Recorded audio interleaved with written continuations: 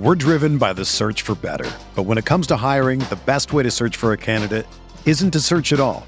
Don't search, match with Indeed. Indeed is your matching and hiring platform with over 350 million global monthly visitors, according to Indeed data, and a matching engine that helps you find quality candidates fast. Ditch the busy work. Use Indeed for scheduling, screening, and messaging so you can connect with candidates faster.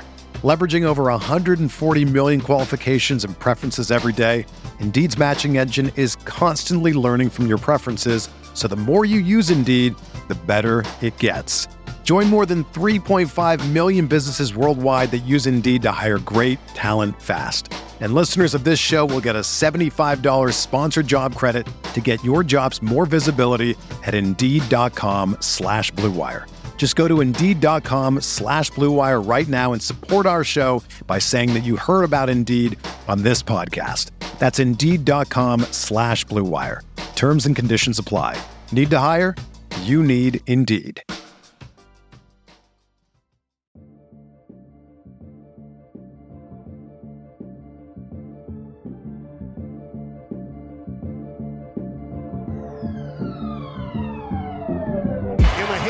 Waiters, 3 seconds left for 3 in the win.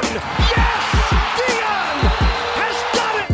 I watched Marcus Morris handling the ball like he was a point guard. I watched them give the ball to Julius Randle. This brother was dribbling the ball up the damn court. First team all defense. First team all defense. I don't know about this, but Rihanna just walked in front of me. Are you kidding me?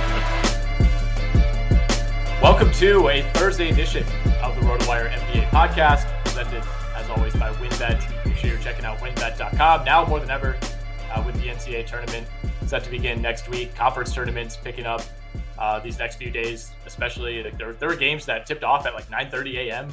Central Time this morning. It was fantastic. Already watched the Syracuse Duke game. Currently watching Iowa blow the doors off of Northwestern. But if you're doing any wagering on basketball, make sure you're doing that at WynnBET.com. Alex Barutha here with me again. We have a few news items to hit. We're going to hit on a couple of bigger picture topics, kind of zero in on where we actually see the MVP race right now, which seems like it's changing night to night between Embiid and Jokic and potentially still Giannis Antetokounmpo. But first and foremost, wait a second. We have an MLB season, I believe. Yeah, I just saw that. Yeah, thank you to Peter Schenke for throwing that in RotoWire Slack. We are officially back. This does not affect you or I at all, but great for the industry, great for RotoWire at large. Yeah, it's very good for everybody involved. We have so many like great baseball guys doing so much work that I don't. It would suck to not have them working, obviously, and not be able to watch baseball. Yeah, love baseball. Love sitting down and just watching full baseball games every single night. That is definitely something I'm doing.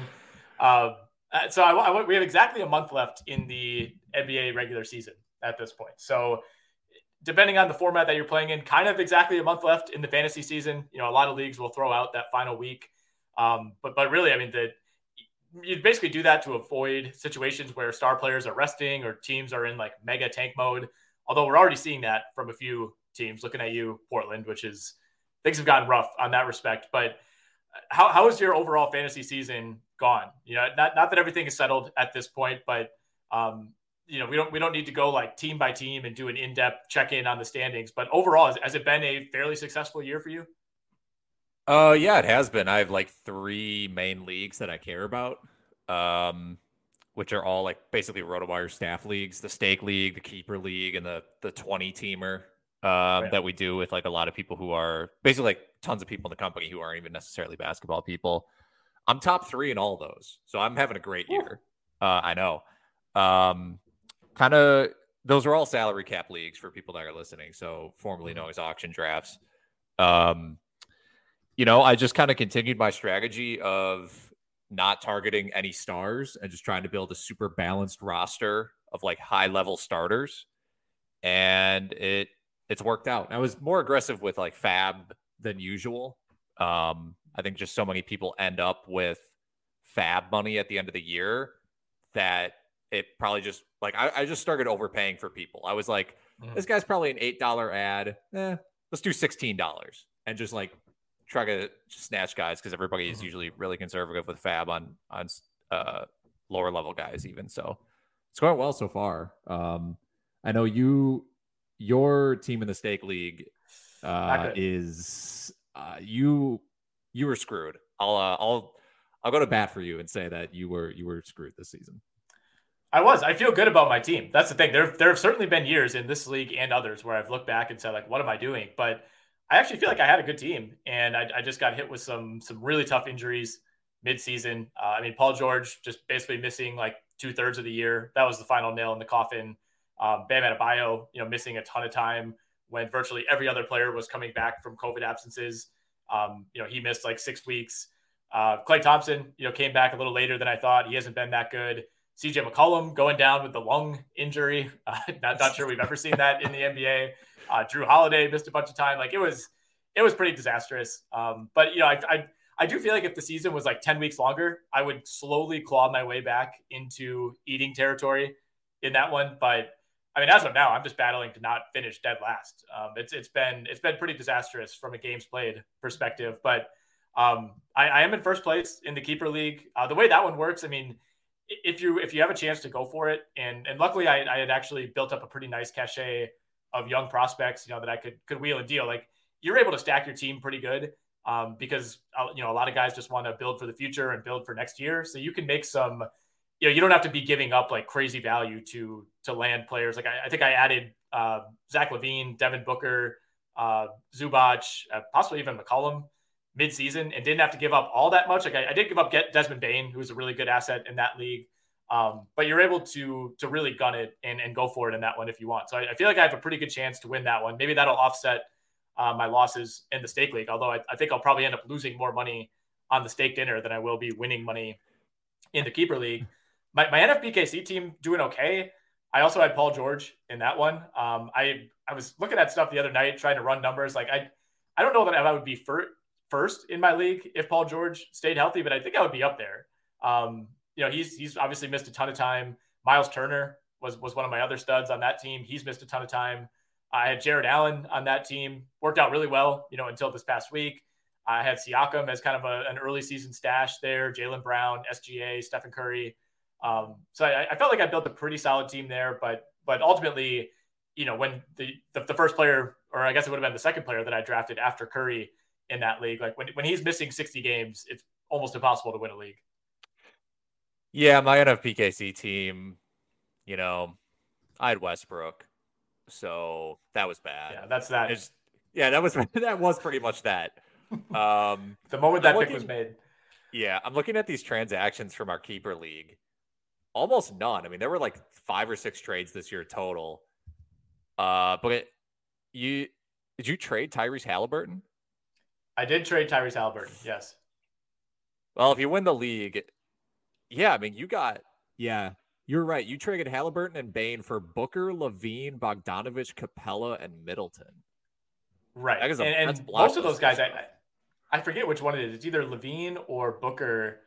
LaVine is not keepable, so I'll have to throw him back. He's a rental. But other than that, all those other guys, like Middleton is on the first year of his contract. Booker's on the first year of his contract. So I didn't feel like I would not have done the deal if all those guys were expiring, and I would have just had to throw them back into free agency next year. And I like Halliburton a lot, and he was definitely the best asset in terms of future production versus cost. But I think I traded him to Shannon. Like he's going to have to, extend him at some point.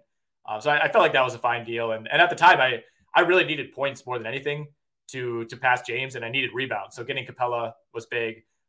It's worked out so far. So we'll see. I mean, barring, Booker like getting COVID out of nowhere kind of killed me in the short term. But, barring something unforeseen, I feel okay about my chances there. Let's hit on a few fantasy news items quickly, and then we'll get to the bigger picture stuff. Brandon Ingram out 7 to 10 days.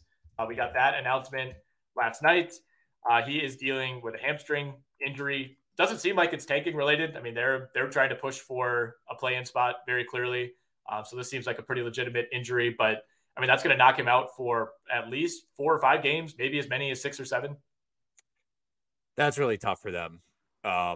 They're playing way too much Tony Snell right now. I think he got 31 minutes the other night. They they don't even have anyone that can do a reasonable facsimile of him, right? Like, I think it's just going to be more like CJ McCollum at the 2 and Devontae Graham as a starter again, which is a pretty bad combination since Graham is having one of the worst offensive seasons you could imagine, at least shooting the ball.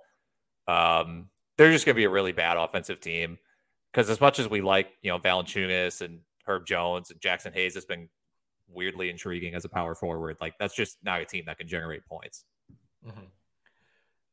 We got some updates on the longtime injured trio of players in Chicago. Alex Caruso, Patrick Williams, Lonzo Ball all returned to the Bulls this past week. I assume they were maybe all over the country or out in LA or something doing rehab. But all those guys back with the Bulls. To me, reading between the lines on the reporting, which was a little cluttered, it sounds like Caruso is the closest to returning. He could be back maybe even within a week. He's been fully cleared for contact already. It sounds like Patrick Williams is just behind him. I think he's been cleared for like partial contact. And then Lonzo, I wouldn't be surprised if we don't see Lonzo until the very end of March, maybe even early April. Yeah, it definitely seems like that will end up being the case, or is a very good chance of that happening. But I mean, this is, you got to hope to get them back if you're Chicago, because they need those guys. Like if you look at their on-off numbers, it's just like Caruso's the best on the team. Lonzo Ball's positive. Patrick Williams only played 123 minutes, but was positive. Like even just the Bulls, Lonzo Ball, Alex Caruso, Zach LaVine, DeMar DeRozan, Nikola Vucevic lineup was plus 21 net rating. So like, and the fact that they've been able to hang on, like they're 40-26, same amount of wins as Philly, same amount of wins as Boston, that they've been able to hang on without these guys is impressive. So I still think they're a really intimidating playoff team if all those guys can get 100%. Yeah, I've talked to a few people who seem to think like, oh, well, the run is over. Like the Bulls peaked too soon. It was fun, but they've kind of turned back into a pumpkin. It's like I don't think that's the case at all. I mean, the 1-14 record against the top 7 teams in the NBA, that is a little damning. Yes, I would imagine that there's never been a team that has won the title or even advanced to the finals with any kind of record like that. So yeah, I mean, there's probably a ceiling on what they could do, but we've been talking about this all year, like getting at least 2 of those 3 guys back. And really, I mean, Patrick Williams, we haven't even gotten to see him play with this team at all. I mean, this is going to be massive, especially if all 3 of them or most of those 3 have a decent ramp up period before the playoffs. Like I don't, it's not like Chicago is going to be a team that you want to play in round 1. No, I mean, their main issue is defense, right? Like they have enough offense between LaVine and DeRozan and Vucevic. And so they basically just need to surround those guys with defenders, which is Ball, Caruso, and Patrick Williams, and especially Patrick Williams, who they need as like wing defense, or someone who can like switch. I don't know if Patrick Williams can switch onto like 2s, like bigger 2s. Like could he switch onto Devin Booker? Maybe. But they need all those guys for defense because they just get annihilated. Like they've been getting annihilated for a while on that end of the court. So they need that for balance. In other injury news, Isaiah Stewart out at least a week. Bone bruise on the knee. Another injury that seems legit, but obviously Detroit's motivations are a little bit different than most of the leagues right now. This is kind of the best opportunity that Marvin Bagley is going to get, and he started last night, had 10 points, 6 rebounds, 1 turnover, 4 of 8 from the field in a loss to Chicago. I mean, I think most people have been out on Bagley for a while. I've not been waiting for like some sort of great resurrection of all of a sudden he's back to the prospect that the Kings thought he was 4 years ago, but I don't know, man. Like we see someone like Jalen Smith who like completely flames out in Phoenix. Even he can go to Indiana, and yeah, they're not winning games. It's not like he's turning into Joel Embiid, but even he could throw up like an 18-point, 15 rebound night. Like no matter the opportunity with Bagley, it just doesn't seem like it's there. And the only thing that he's providing fantasy wise is it just seems like he's going down like the Jeff Green path. It's like, yeah, you can depend if you want to give him 30 minutes, he will give you 16 points and 8 rebounds, but you're getting nothing more than that. I mean, they basically gave up nothing for him. I don't even really remember what they gave up for him, to be honest. It was part of that multi-team deal. Wasn't he involved in like the Serge Ibaka trade somehow? Yeah. Oh, Trey Lyles and Josh Jackson to the Kings. Right. So they gave up nothing, and they get a chance on him. But if that's what you do, and you want to see, don't you want to see what you have? Like, give the guy 36 minutes and feed him the ball a little bit. Like, I know he's only going to touch the ball so much because of Cade Cunningham and like I mean, Jeremy Grant and Sadiq Bey even gets his touches at this point, but playing him 28 minutes in a start, he had 4 fouls, but like, who cares? Like, I don't know, man. I don't want to say it's over for him. Yeah. But it's not over. I don't even know. He's gonna stick around. It's over for him as like hey, I'm gonna take this guy with the last pick in my draft, and maybe this is the year he turns into a borderline all-star. Like, I think if he could just be, I mean, the Jeff Green comparison is apt in this way too. Like, yeah, he's going to be one of those guys that probably frustrates a bunch of teams, but there's always going to be another team willing to sign him up to be their 9th man. I guess. I mean, my question is like, would Marvin Bagley be in a rotation for any team that has a chance to make the NBA Finals this season? Would he even be a rotation player for anybody? I don't know. It's like, could he? It depends how deep you're talking in the rotation. Like, probably not. Right. Like, could he get a consistent 12 minutes for the Miami Heat? No, not for the Heat. Right. For the Bucks? Not since Ibaka showed up. No. Yeah. Philly? Not really. No, I mean, the one team that came to mind immediately for some reason was Utah, but that maybe says something about, more about what I feel about Utah's depth than it does Marvin Bagley. Yeah. So, I mean, that's not it's not the end of his career, but this is also the conversation that I was like, I've done this thought experiment before with like RJ Barrett last year, and to his credit, RJ Barrett's playing really well right now. Like, I don't want to like continue to harp on RJ Barrett as a player, but this was like last year, and I'm like, would RJ Barrett see 20 minutes a game on the Milwaukee Bucks? Probably not. So I think you have to like kind of put some of these guys like careers into context. It depends what team you're talking though. It's like the Bucks have Drew Holiday and Chris Middleton, so they don't necessarily need a guy like that. But I mean, there are other teams that are a little bit weaker at the 2 or the 3, and maybe they would want RJ Barrett. I mean, how dare you talk about RJ Barrett like this? Because he's creeping up on averaging 20 points per game, and many people forget he is still only 21 years old. Yeah, I don't want to turn this into a RJ Barrett hit piece because he has been playing well. Relative to his standards, but it also doesn't help that this is occurring when the Knicks are 28-38. So we're driven by the search for better, but when it comes to hiring, the best way to search for a candidate isn't to search at all. Don't search, match with Indeed. Indeed is your matching and hiring platform with over 350 million global monthly visitors, according to Indeed data, and a matching engine that helps you find quality candidates fast. Ditch the busy work. Use Indeed for scheduling, screening, and messaging so you can connect with candidates faster. Leveraging over 140 million qualifications and preferences every day, Indeed's matching engine is constantly learning from your preferences, so the more you use Indeed, the better it gets. Join more than 3.5 million businesses worldwide that use Indeed to hire great talent fast. And listeners of this show will get a $75 sponsored job credit to get your jobs more visibility at Indeed.com/Blue Wire. Just go to Indeed.com/Blue Wire right now and support our show by saying that you heard about Indeed on this podcast. That's Indeed.com/Blue Wire. Terms and conditions apply. Need to hire? You need Indeed. Another day is here, and you're ready for it. What to wear? Check. Breakfast, lunch, and dinner? Check. Planning for what's next and how to save for it? That's where Bank of America can help. For your financial to-dos, Bank of America has experts ready to help get you closer to your goals. Get started at one of our local financial centers or 24/7 in our mobile banking app. Find a location near you at bankofamerica.com/talktous. What would you like the power to do?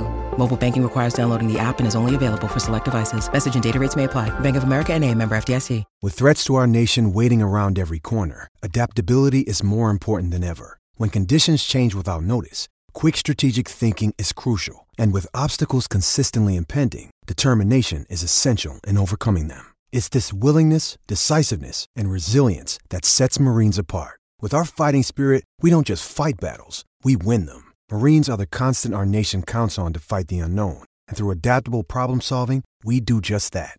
Learn more at Marines.com. Malcolm Brogdon, out 2 games with a concussion. Don't have a lot to say there. Pacers are tanking. More minutes for Lance Stevenson, hopefully. James Wiseman will play in 2 G League games, one tonight and one Sunday. barring any sort of setbacks. Of course, pretty major step for James Wiseman. I think the ship has sailed on James Wiseman being any sort of like fantasy stash at this point. Like he's going to play sometime in the next few weeks, but I highly doubt, unless we're talking like last couple of games of the year and the Warriors are sitting guys, hard to imagine, James Wiseman playing meaningful minutes for this team in big spots. But nonetheless, I mean, any time that James Wiseman is on the court, it's going to be, under a microscope evaluation period. Yeah, I mean, I think they're kind of differing. I think a lot of people are down on Wiseman. I remember listening to the Low Post podcast and someone asked him about Wiseman and he just kind of like poo-pooed it and was like, yeah, why? There's no point even bringing his name up. Maybe I'm higher on Wiseman than most people.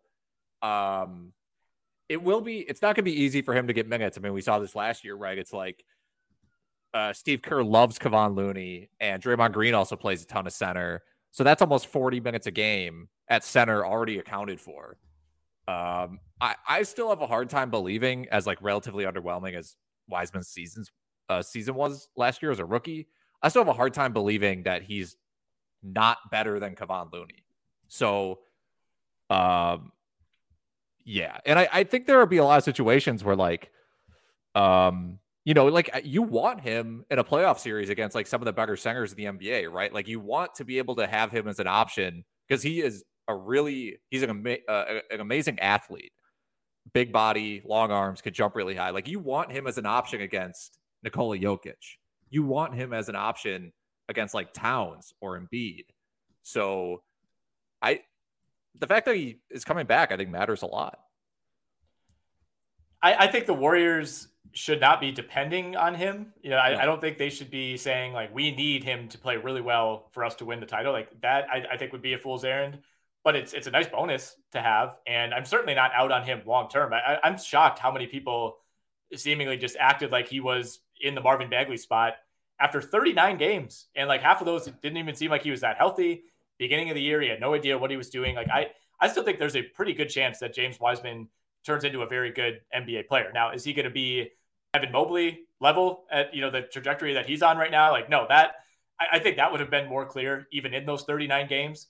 But I don't think they drafted a lemon here. Like people are talking like we could just write him off, throw away that pick. It was the wrong pick. Should they have taken LaMelo or I'm trying to think of who went after LaMelo Ball. Let me pull up that draft real quickly. I'm blanking, honestly. But your Williams, point... Okoro, Okongwu. Yeah, not like a ton of other options. Your point stands though. Like he's just about to turn 21. I've harped on this. Like he played 3 games in college.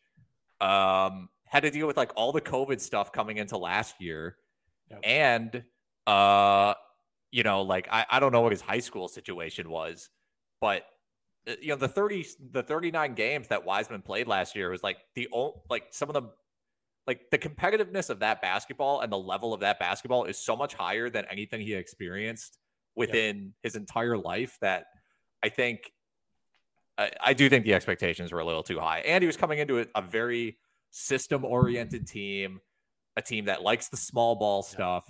Well, a team that expected to win too. It's like he was not allowed to play through mistakes whatsoever. I mean, they basically kicked him out of the rotation before he got hurt. Yeah, so he's a buy low for me in theory. Like we're talking dynasty or cards or anything like that. I still like his potential. The Oklahoma City Thunder, this is our final injury note, have ruled all 3 of Lou Dort, Ty Jerome, and Mike Muscala out for the season, which honestly saves us a ton of work on our end. So thank you to the Oklahoma City Thunder for doing that. I assume there'll probably be more players added to that list. The Thunder right now, I mean, the Thunder starting Lindy Waters the other night. Mm-hmm. I was thinking to myself as I was looking at that lineup, I'm like, is this the most obscure player I could think of that has ever started an NBA game? And he's in the conversation. I have no idea who Lindy Waters is. I don't know where he came from. Oklahoma State. I had to look it up. I did not even really remember him playing there. I don't see his college stats on Basketball Reference. Wait. I don't know if those are redacted or what. Oh, no. They're just not on his college page or his NBA page for some reason, like a lot of other players are. They are his college page. Yeah, averaged 11 points a game as a senior at Oklahoma State on a 38% shooting. Yeah. So it's not something they liked. Although I guess, well, it must be the Oklahoma connection, right? Like there's no, maybe it's gotta be, man. Like I don't know. 11 points a game on 38% shooting as a senior and for Oklahoma State. And now he's playing for the OKC Thunder. I mean, yeah, I get it. But I feel like teams like this isn't, like the 1970s where you're just like, there's like a regional draft and you just get whoever's in your area. Like, I feel like teams are not really handing out contracts to hometown heroes. But I mean, the Thunder are kind of in their own separate domain with that right now. Yeah, I don't know, man. Whatever brings people to the stadium, I guess, at a certain point, right? Like if you give this guy 10 minutes a game and it brings like 1,000 more people to the game that would normally go, then it's probably pays for itself. All right, let's take a quick break and then we'll talk Nets Sixers tonight. All right, gather round. It is time for our Monkey Knife Fight picks for tonight's very small 2-game slate. But both games, we got Denver and Golden State, Philly and Brooklyn. Both games are bangers, especially going to be keeping a close eye on that early one, of course. Just a reminder, before we get into the picks, if you go to monkeyknifefight.com and sign up today, you can claim a 100% instant deposit match up to $100. You can win 20x, 100x, even 500x your buy-in amount on any given night on Monkey Knife Fight. And if you use our promo code, RWNBA, you'll be looking at a free $10 NBA ticket. You can use that to enter a contest tonight. Plenty of contests to choose from. You can essentially build your own, involve whichever players, whichever numbers you want. Always a lot of fun playing on Monkey Knife Fight. Ton of options in terms of contests tonight, but we're going to go with a 2x2, focusing on two of the biggest names in that early game.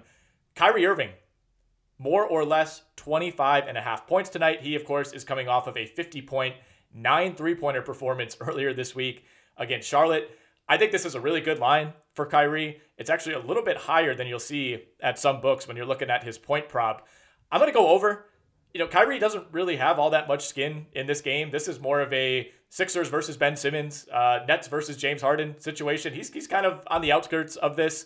I don't really worry about his emotional state in a game that's going to have some high emotions in it. If you look at the recent breakdowns between Kyrie and KD, they have kind of traded off big games of late. KD went off against the Celtics on Sunday. Kyrie was relatively quiet in that one. Of course, Kyrie went off against Charlotte. KD was quiet in that one, but the Nets are kind of a two-man team at this point. They did bring in Drummond. They did bring in Curry as part of the Ben Simmons trade, but they need both Kyrie and Kevin Durant to go off in games like this when you're going up against a very good team like the 76ers. We know both these guys very capable of giving you 30 plus and doing so in the same game on any given night. So I'm going to go over on 25.5 points for Kyrie Irving, which brings us to the second leg of our picks. And we have the same number, but we're talking James Harden this time. So James Harden, more or less 25.5 points. He went well under this total in his last game against Chicago on Monday as the Sixers completed their season sweep of the Chicago Bulls. He finished that one with 16 points, but did have 14 assists. That's kind of the player that he's happy to be. I know he scored 25 or more points in his first 4 games with the Sixers, but Harden is more than happy to be a guy who's giving you somewhere between 16 and 20 points, but also racking up a bunch of rebounds, a bunch of assists. So my first inclination when seeing this number, based on what we've seen from Harden so far, was to go more, but I'm not sure. The Nets are a bottom 5 defense in the last 10 games. Harden certainly capable of getting to 26 points if he wants, but I think this is going to be a Joel Embiid night. I think this game means more to Embiid. It means more to guys like Tobias Harris, to Tyrese Maxey, who've been on this team, who are kind of feeding into everything that this night represents for the 76ers. So I think it's a game where Harden is happy to kind of work his way onto the fringes. He'll get his points, but I don't think he's going to get to 26. I think it's more of a big assist night for James Harden. So I will go less on 25.5 points for Harden, more on 25.5 points for Kyrie Irving. There we go. Go 2 for 2 on those picks, and you're looking at 3.6 times your buy-in amount. So you buy in $10, you're looking at $36. You buy in $100, you're cashing out with $360 if you go 2 for 2 on those picks. And make sure you're using our code RWNBA to grab that $10 NBA contest credit. WynnBET is now the exclusive sponsor for RotoWire's fantasy podcast. WynnBET brings you all the latest action with a user-friendly interface, moneyline bets, boosted parlays, over-unders, round robins, live betting, and so much more. All that is at your fingertips with the WynnBET app. Want a break from sports betting? Head into WynnBET's digital casino and take a spin on roulette, double down in blackjack, slam the slots, or even try your hand at Baccarat. WynnBET is currently available in 9 states. Those 9 states are Arizona, Colorado, Indiana, Louisiana, Michigan, New Jersey, New York, Tennessee, and Virginia, and it's rapidly expanding. At WynnBET, the possibilities are limitless. Register for WynnBET today, make a qualifying deposit, and wager to receive $200 in free bets. Promotion may vary by state. Download WynnBET now. That's WynnBET, WYNNBET. WynnBET, the exclusive partner for RotoWire's fantasy podcast. Thrive Fantasy is back for another season of fantasy basketball, and they're running guaranteed contests every single day this NBA season. With Thrive Fantasy, you can eliminate the countless hours of research and focus only on the top tier players who have the biggest impact on the game. Sign up today and you'll get a free 6-month RotoWire subscription. Here's how you claim that free RotoWire subscription. Step 1, visit rotowire.com/thrive. That's THRIVE, Thrive.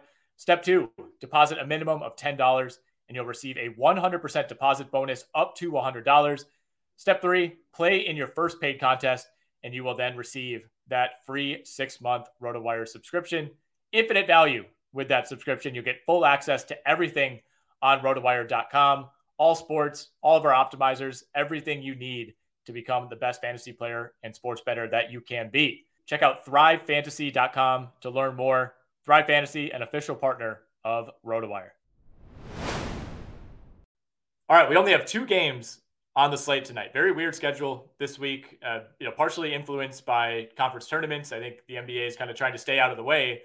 But we do get one of the most anticipated games of the entire season. And I would say, in retrospect, probably the most anticipated game. And we had some pretty big, like Suns Warriors, when they first matched up, when both teams were red hot early on. That was big. But I think this is considerably bigger.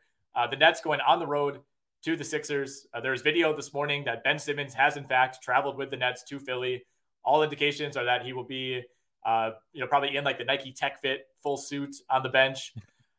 How does this go for you? Like, I'm way more interested in like the crowd reaction and like the dynamics of the game than I am like the final score. I don't really think it matters all that much what happens on the court. But how do you envision this going for Simmons, for the Nets at large? Like, what is this environment truly going to be like? I think it really is a shame that he's not playing. They might have to put up like that European style like hockey plexiglass behind the Nets bench, just so people don't like throw Philly cheesesteaks at him or something. I think the environment will be, I don't know, because it'll be hostile for sure. I also think, I don't know how you feel now as a 76ers fan. Like, I think obviously you want to have the fun of just like screaming at Ben Simmons. On the other hand, you got James Harden out of it. So like, how mad even are you at this point? Like, I watched there was a video, you mentioned it being confirmed that he's there. I saw a video of some fans screaming at him as he was walking to the team bus with mostly things I can't repeat on this podcast. But one of the guys was just like, thanks for James Harden, which is kind of like, which is how you have to feel at this point. Like, if Ben Simmons, like, boycotting this season basically got the 76ers James Harden and could vault them to an NBA title very, very easily. So not very easily, but you get what I mean. So I don't know I don't know what you feel. I don't know what the reaction is of him just like sitting on the bench with a coffee or whatever. I saw something brought up earlier this week, and it's actually a very, very interesting question. And I think there's kind of an obvious like answer right away, but then the more you think about it, I don't know what's going to happen. Do the Sixers do a tribute video for Ben Simmons? Because most players of that caliber absolutely get tribute videos. I mean, there are like very middling players who've spent a couple years in one city and they get a tribute video. Like, everything about how Ben Simmons played in Philly would say he 100% gets a tribute video, but I mean, they can't do that, right? Like, it would be drowned out in booze. Maybe they could do something like semi-ironic, just like Times New Roman font on the Megatron that just says like thanks, comma Ben, and that's it. Ben 10. Yeah, yeah. Thanks, Ben 10. Yeah, kind of like from The Office, like the "It is your birthday." Yeah, you are back. Right, you are. yeah. Basically, I might have to turn that into a Photoshop. That's a great idea. Go for it. Yeah. I think it's going to be hostile. I mean, I always go back to like LeBron said, fans threw batteries at him. I don't know what, like, do they bring a pack of batteries with them? Do they have like some sort of battery operated device that they remove these from? I don't know. Things were different in 2011. But I mean, given the crowd that we're dealing with, it is Philly. You know, this isn't. I don't know. I'm trying to think of like a notoriously bad. This isn't Minnesota or 2007 Milwaukee. Like there's legitimate vitriol going on here. I would not be shocked if we get some sort of malarkey, whether it's items being thrown or a fan running on the court. Like something weird feels like it's going to happen. I agree. Yeah, that, or I'm sure there'll be plenty of signs that will probably be confiscated at some point or not shown on television. But yeah, it's about as much must watch as you can get without Ben Simmons actually being on the court. Yeah, it's gonna be fun. It's gonna be really fun. I have an appointment to go hit golf balls later tonight, so I strategically planned it around I just want to see the beginning of the game. Like they have TVs at the place, I'll be able to keep an eye on it, but I really want to be clued in on like the 15 minutes before the game starts and like the first few minutes of the actual game, because he's not going to be on the court, so we're not going to get the classic rain of boos every time he touches the ball. But yes, I feel like Sixers fans are going to find a way to like you can't target a boo at someone on the bench, but they're going to try to find a way to do that. Do you think they'll just cut like on the Jumbotron, like the camera operators will just cut to him periodically when he's just sitting on the bench, like they, right? Like I think is that too much mental abuse? Is that like picking that's the thing. It's like, where do you like if you're the Sixers game ops, like, are you in on this or are you taking the high road? Like that's the question that they have to answer, because if they're in on it, then you're 100% right. Then you pan to him, and like anytime you need to get the crowd going, just show him on the Jumbotron, and that's going to do the trick. But my guess is that they'll try to be the bigger person and not really do that. Yeah, there's definitely a fine line, because you can't ignore it completely. Like I feel like that's too wrong. It's like too corporate for the NBA, which is like it's supposed to be fun, right? Right. I hope they do something. I'm sure they'll figure it out. They've had a while to think of something, because they at least knew there was a possibility that he would be playing or that he would show up. So I'm sure they got something up their sleeve. They'll show him on the Jumbotron at least once. I don't think they'll go out of their way to potentially induce, what could be framed as a dangerous situation, trying to incite the crowd. Yeah. How close to you is the MVP race right now? Just I'm just going to leave it at that. You can take that in any direction you want. Right now, it's Embiid at -130, Jokic at +170, Giannis notably behind at +750. I mean, for me, it's Jokic, and I wouldn't think about it too hard. Like I wouldn't be like racking my brain like, oh, am I going to go Embiid or Jokic? But I think in general, it probably is close. And I really do think it is Embiid versus Jokic. I don't think like Giannis is going to steal any votes from anybody. But my argument for Jokic I think at the end of the day, it comes down to the help that Jokic has around him being so much worse than the help Embiid has around him, and the fact that they have the same number of wins right now. Technically, Denver has a worse record because they have 2 more losses, but Denver's 40-26, Philly's 40-24. Embiid has had Tyrese Maxey, and Tobias Harris has been there, and now he has Harden. And I think that team is generally more competent than the one Jokic has around. But I think what makes it close is how people view defense versus passing as kind of a positive. Like, is Jokic's passing more valuable than Embiid's defense? All the advanced stats pretty much point to Jokic. I think that's part of it. And then voter fatigue to an extent. But for me, it's Jokic. For me, it's Jokic as well. I think there's been this false narrative, I guess, that the Sixers are just the way better team. And, Jokic is playing really well and doing everything he can. But, man, they're the 6th seed in the West. Like, they have the same number of wins. The Sixers are 40-24. Denver is 40-26. I mean, they're as equal as you can get. And I mean, Philly is the vastly better roster around Embiid. So I think even if Philly finishes 3 or 4 games better than Denver, I don't think that argument really holds any water whatsoever. And I don't know. I mean, is this the closest MVP race you could think of with basically 15 games left in the year? I'm really bad at remembering some of this stuff. I mean, I think the 1 year Giannis one, which was LeBron was making a push towards the end of, was that last 2 years ago? Giannis won it back-to-back in, I think, 19 and 20? LeBron started making that push 1 year, and the media was just about to start like riding it very hard. And I was like, come on, guys. Like, it's LeBron was making the push, and then the season got postponed. Yes. Okay. So that was 2 years ago. Right. Yeah. I mean, that felt like it was going to come down to the wire, but I was still with Giannis the whole time. It feels a lot like this, where it's like, there's like kind of this narrative building, and it feels like they want to give it to, like, it feels like people want to give this to Embiid.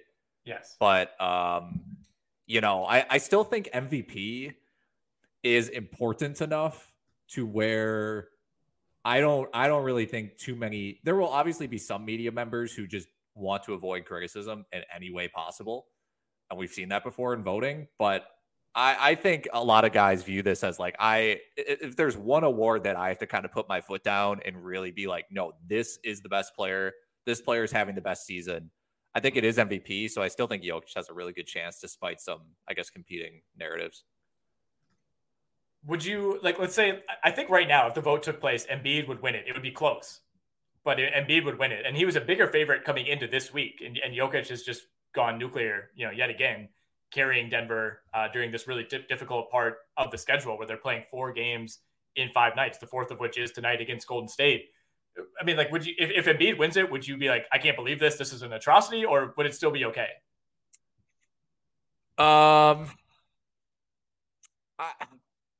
I'd probably just be like, damn, like Jokic kind of got robbed. I wouldn't be like furious, but it just wouldn't feel right to me.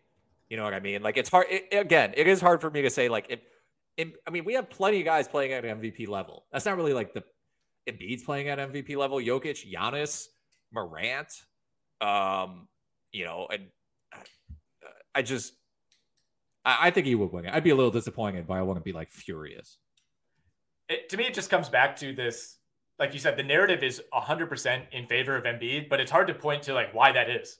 Like why exactly the upswell? Like just the fact that like the Sixers are more fun with James Harden. Nothing has really changed. I think it's just the East Coast media elite pushing the narrative. But I don't know, man. I think there are more people. There are people who'd say like Embiid's the more fun player. I'm going to disagree, but I understand he's more dunks and blocks, and Jokic is a lot more like floaters and passes. But that shouldn't matter at all.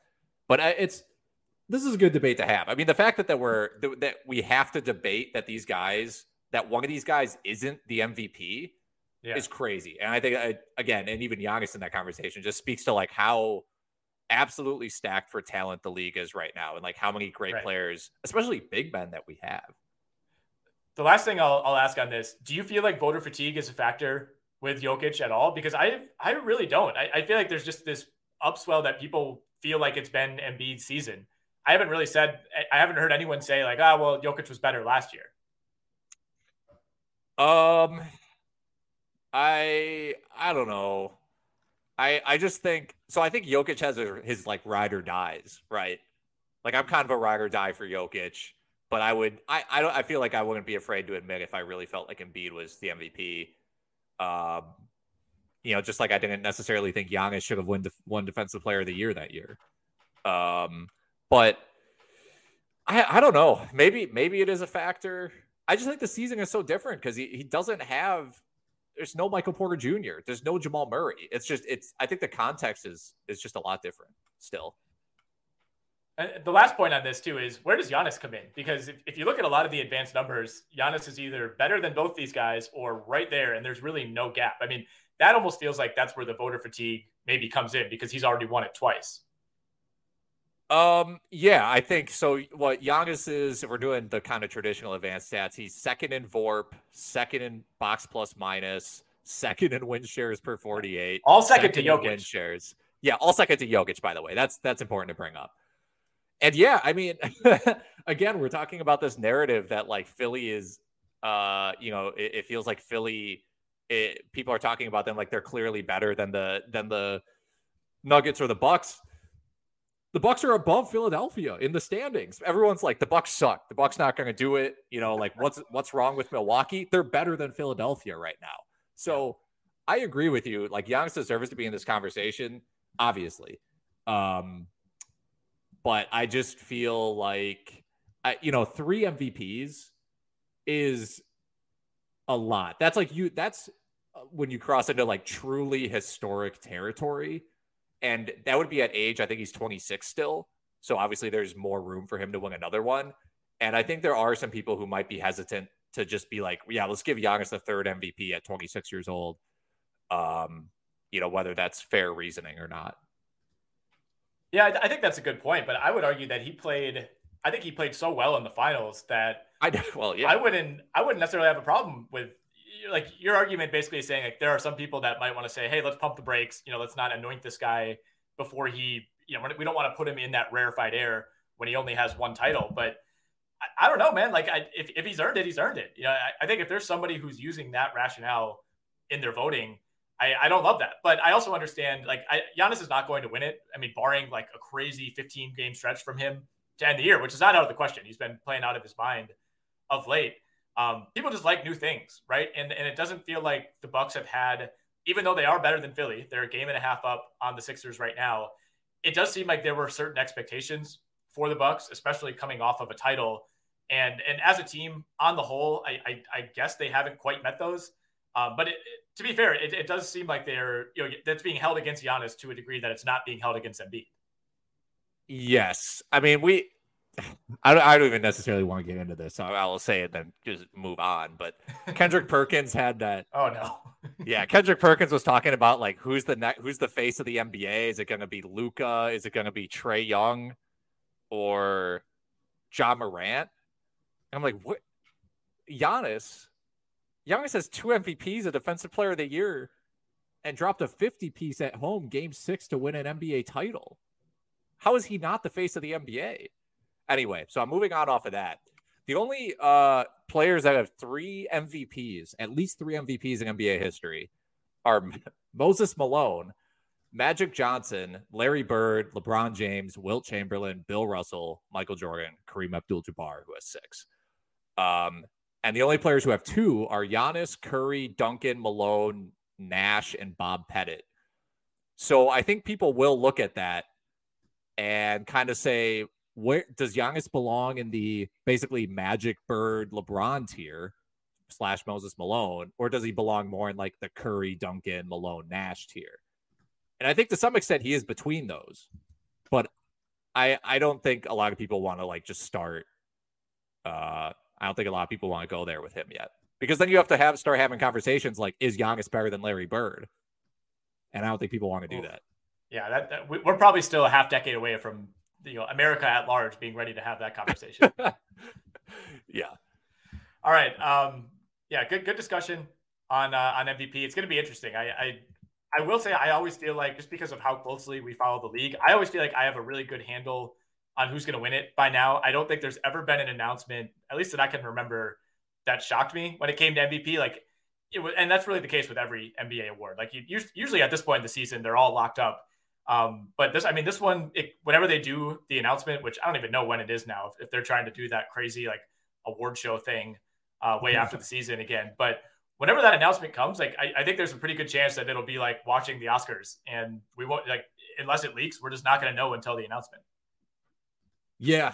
Do you not to extend this conversation for another like 10 minutes, but do you think the Harden trade will affect Embiid's MVP case? Certainly doesn't seem like it has, right? Not so far. I don't think so. No. I think the potential trade-off in Embiid's numbers going down would be offset by them being better and winning more games. And so far, his numbers haven't really reduced at all. Right. I mean, I think they're just him and Harden are just such a deadly combo that even if his like counting stats go down, his efficiency would go up. Like, he's actually been really inefficient since Harden's joined the team. He's only shooting 47% from the field, but it's for 29 points. So, yeah, it may affect his MVP case because at that point it's like, well, okay, yeah, maybe sure you have 5-6 more wins than the Nuggets, but like you also had Harden on your team for 20 games. And like if Jokic had so I'm not sure, but it'll be interesting to see how that factors in later in the year. Coach of the year. I continue to harp on this, and this will be the last time we talk about it. Monty Williams is still minus 350. I don't understand this at all. I do not get it. Phoenix is, they're going to finish with the best record in the league. So, I mean, that is a feather in his cap. They're going to get to 60 wins, which is that's all well and good. But I don't know, man. Like that's not the spirit of what this award has been. Like this is the one where like normally you could, at this point in the year, you could follow the odds and that's going to kind of point you in the direction of who's going to win. And the odds strongly suggest it's going to be Monty Williams, but like there's still something in the back of my mind that says like, I really feel like Taylor Jenkins has a chance here. To me, coach of the year should almost always be who's doing the most with the least. Yeah. And that's why I was riding for Thibodeau last year. I felt like what he did with New York was crazy. And again, I think you have to keep, at least for me, I'm keeping that same thought process with Memphis and Taylor Jenkins. Like, obviously Morant's incredible. He's an MVP candidate, most improved player candidate, if not like almost locked in at this point. But the rest of the roster is like, it's like very good NBA players, but nowhere near the talent, not even close to Phoenix, or like Miami or teams like that. So I don't know. I'm with you. I think it should be Taylor Jenkins. I just think what he's been able to do, even last year as well, I think he should win it. Yeah, it just goes against what this award has been really forever, which is, like you said, the guy who's done the most with the least. And I think Monty Williams has in some ways done the most with the most, which is great. It's not like he's been a bad coach, but this just feels like such a makeup for last year. So I had to get that off my chest one last time. Similar situation when you look at the Defensive Player of the Year odds. They now favor Rudy Gobert. I mean, it's not a runaway situation by any means, but this to me doesn't really feel like it's been a typical Rudy Gobert Defensive Player of the Year season, which we've seen several times now. I think it was going to be Draymond for sure before he got hurt, but he's missed way too much time. He's out of it.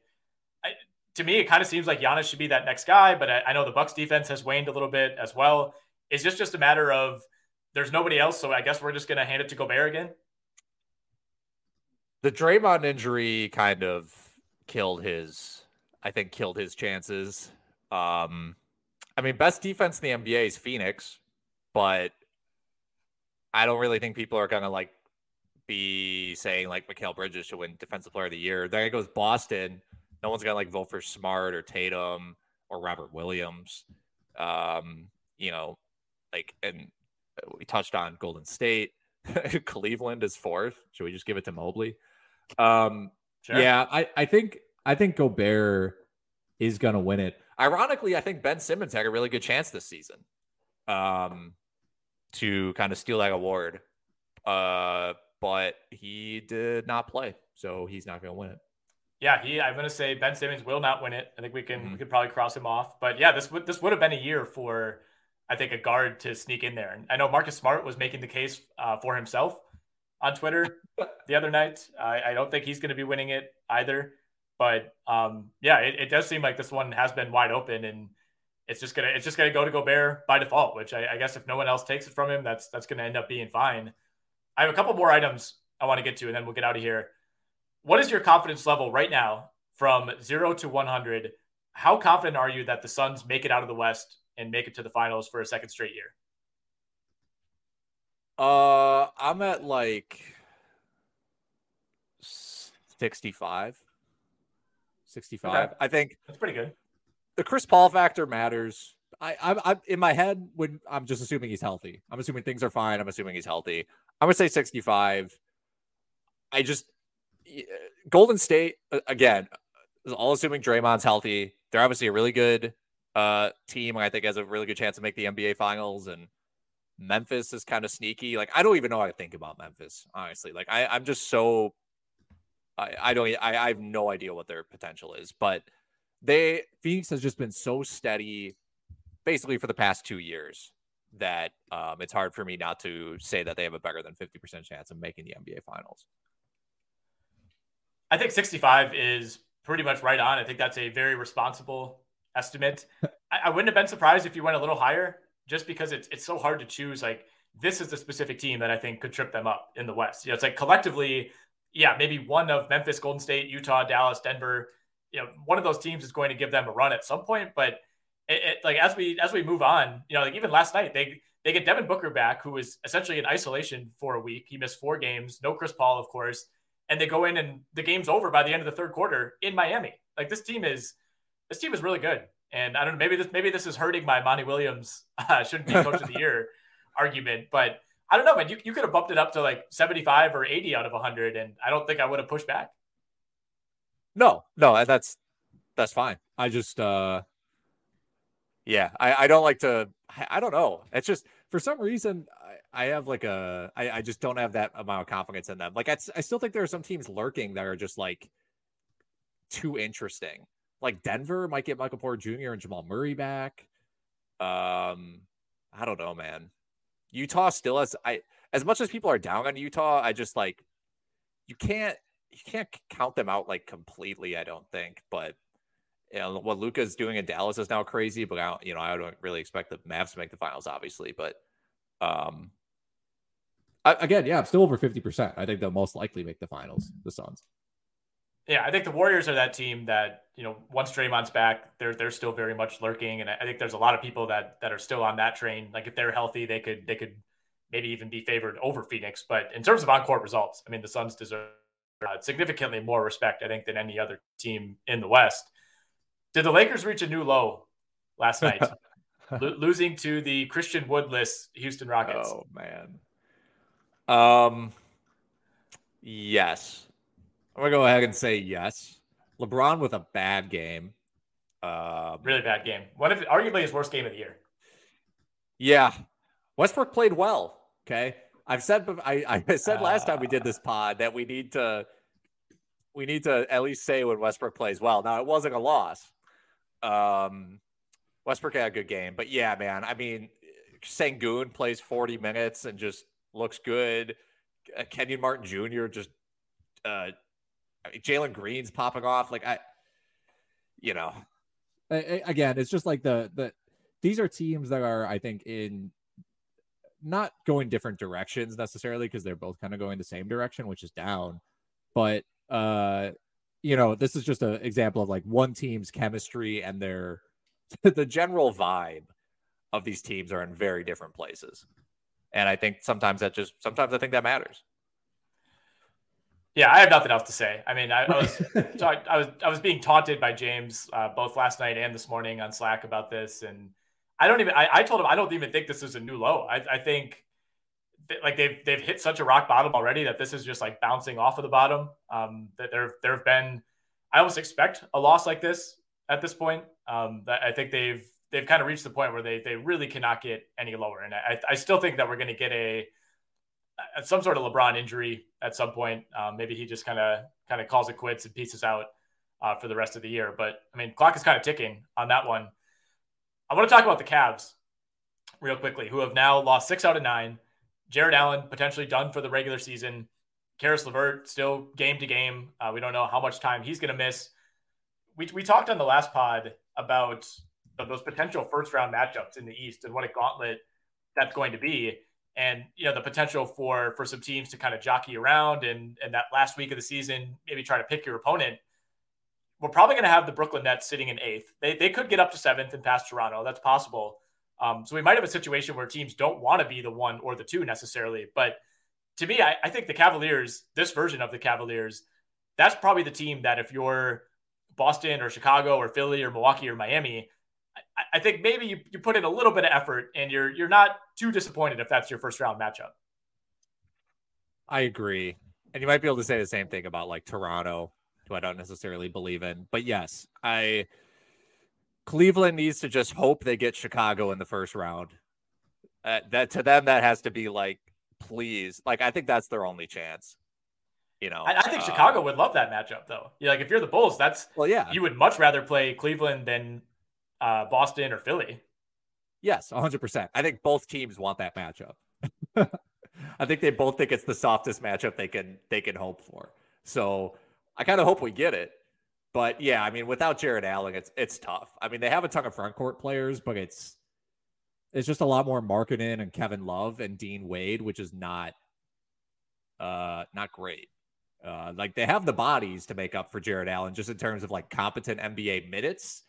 Yeah. But it's a very different team construction since like the whole idea of the Cavs this whole season and what's made them great is like, you just can't score at the rim on this team. Like, they're just too long, close to the basket. We can send Evan Mobley out into the perimeter once in a while and just completely disrupt your offense. And now they can't really do that because obviously they're going to want Mobley at the rim because you can't have like Markkanen or Dean Wade at the rim. So I think they have a little bit of an identity crisis without Jared Allen. I think they're what people panicking about the Bulls think the Bulls are. Yeah, probably. All right, last one I have here. Where does this tank job by the Blazers rank all time? Because, man, I mean, some of the lineups that we have seen Portland throwing out over these last couple of games. I mean, we are to the point where, like, I was sitting watching that game against Utah last night. I actually fired up some Tiger Woods PGA 2013, kind of got the golf itch. So I was playing that on one TV, watching this game on the other. This game was decided like midway through the first quarter. It was completely over. Portland at one point I thought might not even get to 35 points at halftime. But as always happens in the NBA, like when it looks like a team might lose like 150 to 50, they always make it like semi-respectable and at least get to 80 points. The final on this one was 123 to 85. But these are now the last 6 losses for Portland, which have all come in a row.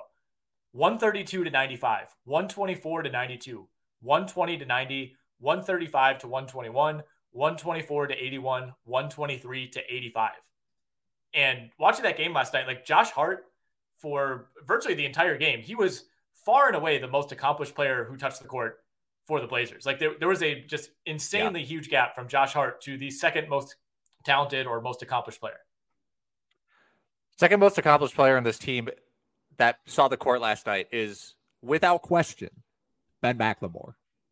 Without question. Yes. And I mean, I said on the podcast on Tuesday, I don't know how this team gets to 90 points. And they didn't. They didn't get to 90 points. Yesterday, they got to 80 points. It's just, I don't know, man. This, like you said, is when your second most accomplished player that is regularly seeing the court is Ben McLemore, you've reached some other level of tanking that's never been seen before. Drew Eubanks, easily the third most accomplished player who played in that game last night. Yeah, I think so. It's crazy, man. Yeah. Like I don't even know if the Thunder have ever stooped this low. And he's on a 10-day. Yeah. Yeah, this is something. And again, like Portland doesn't even have a chance to sink all the way to the bottom. That's what's so bizarre about this is like you don't need to be like making up injuries for Eric Bledsoe. Like they're still ahead of the Spurs on the season. They're still ahead of the Kings, like teams that were trying to win for a lot of this year. Like they have really no shot of getting all the way down into OKC, Houston, Detroit, Orlando territory. That's kind of crazy to think about.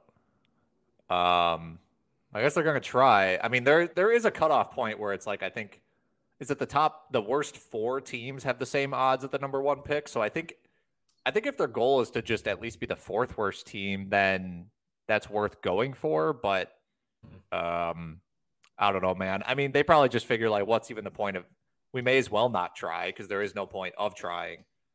And we'll at least get a look at some of these guys and build up cred for agents or whatever. Like, hey, remember when we gave CJ Ellaby 40 minutes a game? Like, I don't know.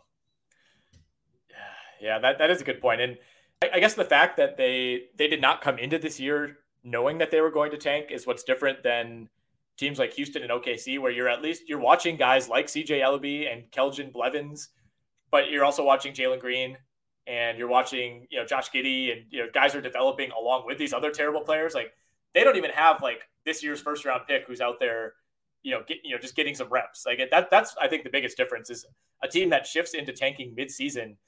It's just a straight up G League team. Like you're not even developing your own young guys really. Like none of these guys, if one of them turns into a nice rotation player, that's great. Like I don't think they're rolling the ball out there and saying like, hey, we need to get Brandon Williams some more reps. Like this is going to be our future. Yeah, I mean, it really all is about Simons, and he's missed the past 2 games. I mean, Simons has been really good. I don't think we should. He's been good. Yeah, we shouldn't. I think trying to see what he can do is like the right thing to do. I can't say that they're not doing the right thing by just being like, all right, let's feature Anfernee Simons and see what's possible for him. Mm-hmm. But yeah, when he's out again, like it's Josh Hart and he had a bad game. Yeah.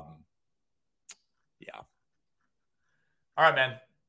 We can hop out of here. We covered a lot of ground today. This is a fun one. Very much looking forward to Nets Sixers. Somewhat looking forward to Warriors Nuggets in the late window. But I don't know what to expect from Denver in this one. They got a bunch of guys questionable.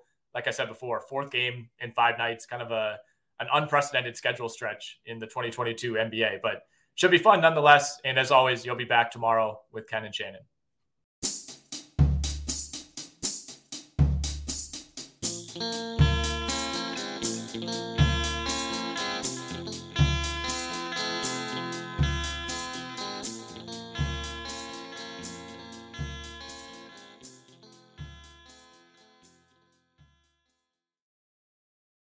This is the story of the one. As head of maintenance at a concert hall, he knows the show must always go on. That's why he works behind the scenes, ensuring every light is working, the HVAC is humming, and his facility shines. With Grainger's supplies and solutions for every challenge he faces, plus 24/7 customer support, his venue never misses a beat. Call quickgrainger.com or just stop by. Grainger, for the ones who get it done.